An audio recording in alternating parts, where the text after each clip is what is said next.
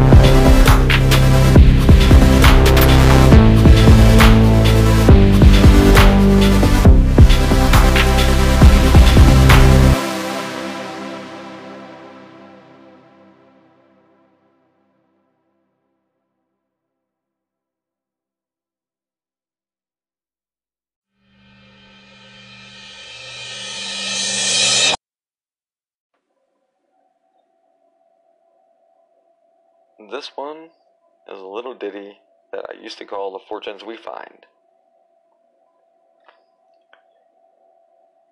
I see your face there in the distance, a warm glowing smile. When I can't relate to anyone or anything, you help me out there for a while, never knowing about the future, forever looking for the past. I can't relate. I shake awake in the early morning, with the morning dew caused by the sun, and I think, oh how lovely, maybe I'm the only one. You help me discover what it is I need to be, with broken hearts, with broken souls and broken bones, all in all, don't amount to anything. I see your face there in the distance, a warm glowing smile. I can't relate to anyone or anything. You helped me out there for a while, just for a while. And that one was written, the lyrics were by me, obviously, and my old songwriting partner, Dave McGarry. Dave. Hey, Dave. I mean, where have you been, man? Where are you? I haven't seen or heard anything from you in more than a decade. I hope everything is cool. We had some really fun times. Even though we never went anywhere. We were the definition of a garage band, except if a garage band was in a trailer. Alright. But, anyway, like, that's one of my favorite things I have ever written.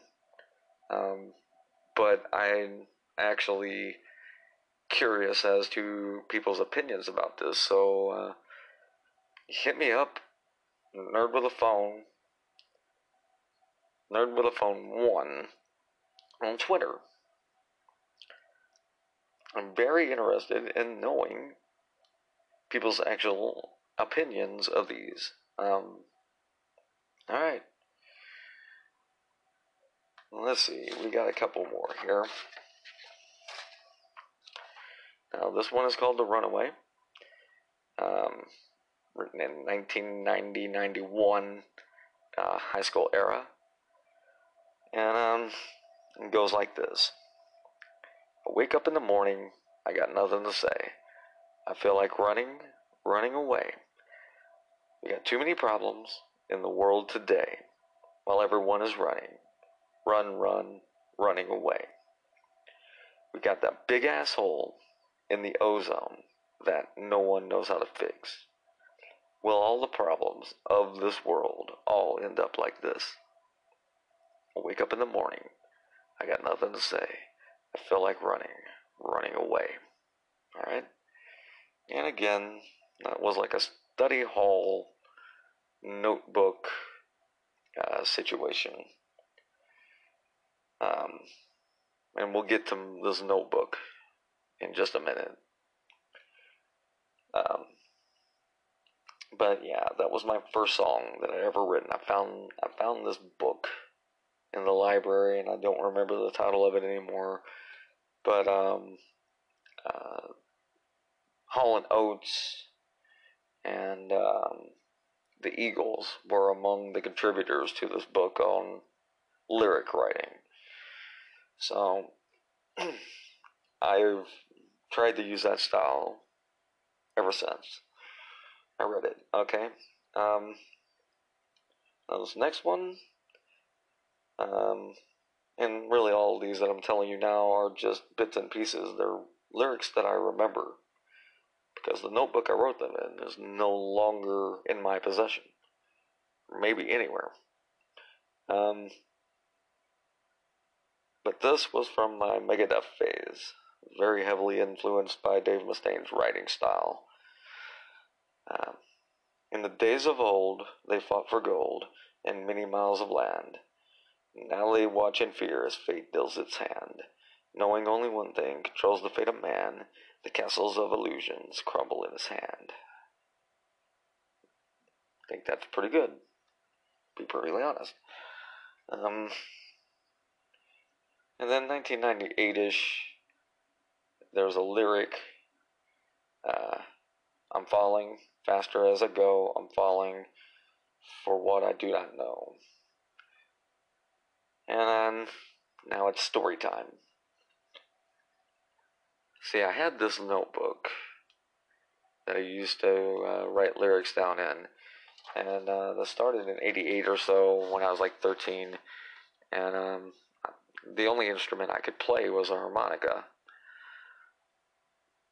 I mean, that's okay, you know, but unless you're Aerosmith or Willie Nelson, it's not doing much for you, you know. Anyway, So I just kept having these ideas for songs. Like, because I never considered the possibility of me trying to sing for a living or anything like that. It's just like, ooh, maybe I could write the songs for the famous folks. That would be kind of fun. Get paid to do that. They'd be alright, you know? But, anyway, somewhere around, like I said, I had this notebook from like 88 to 94 or 95. Because I attended this party for a friend of my cousin's by the name of Cameron. And, we were celebrating his graduation from college. He was, he's kind of almost a Doogie Howser kind of guy. I mean, he finished 8 years in 2 kind of thing. He's a really smart guy. So we're at this kegger, and I bring my notebook because I found out they're bringing freaking Heineken. And anybody that knows me knows that me and Heineken get along about like a wet cat and a dog that's on fire.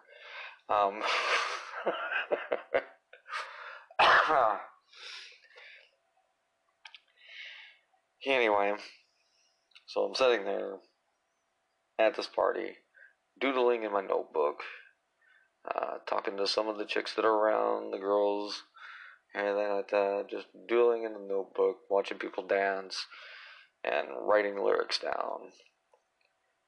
I was finding the party very inspirational. So, anyway, the master, the guy of the hour comes up and was like, "What you doing? Why ain't you, partying? Why ain't you, all this?" Like that. I was like, "Well, I'm just doodling in my notebook. I take it everywhere. I write stuff down when I'm bored." And I mean, I've been doing this since I was 13. I was about 24 at this point. So I had 10 years worth of stuff in here. I mean, it's a thick notebook. It had almost 500 pages, And here's the thing. He reads it. He likes it. And like I said, he was trying to form a publishing company. And I believe he did. And it was rolled into Big Ten Records, I think it's called. Big Red. It's Big and Rich and Taylor Swift when Intercountry Days and people like this out of there. But I wound up selling this notebook for $50 and a keg of beer that turned out to be Heineken.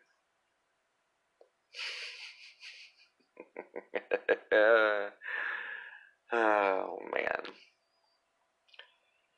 Yep. One of those. But to this day, every once in a while, I'll turn on the radio and I'll hear a lyric and go, "Hey, wait a minute." But, every lyricist goes through that. I'm not saying it's mine, but I'm definitely not saying it's not, right? Okay. This has been a Nerd Rant. Thanks for listening. See you next time. Hello. Thank you for listening to this and every episode of Nerd with a Phone so far. If you're just now tuning in, we got some weird stuff back. Go back, listen. It's an entertaining run, I think.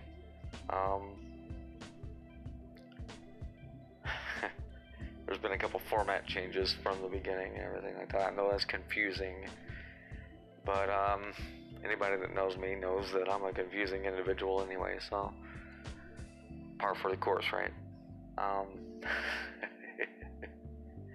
Hey, it is what it is. We do it live here. That's the thing. This podcast, ran by me, Charles Haig. We do it as live as possible. I might reshoot a couple things. I might try to edit here or there. But it's filling the life in a recording that's always worked for me. And that's what I try to put into these podcasts. And that's as much clarity as I can bring. I try to let my subject be the star. Apparently, not enough of you agree with my thought process at this moment, and that's okay. It's a learning curve. Sooner or later, the peanut butter and chocolate are going to meet, and it's going to taste great. Anyway, I wanted to thank you guys for listening. And I wanted to say, I am your nerd with a phone. And we'll be here every day until they take Anchor away from me, I guess. But I don't think that's going to happen. Peace.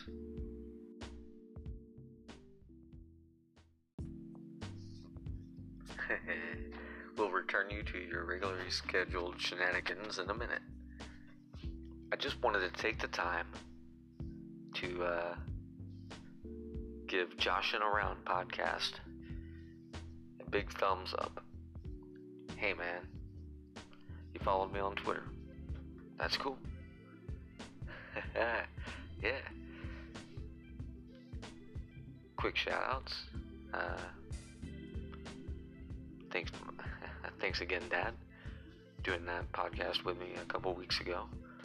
And be seeing you soon. Thank you to my roommate John.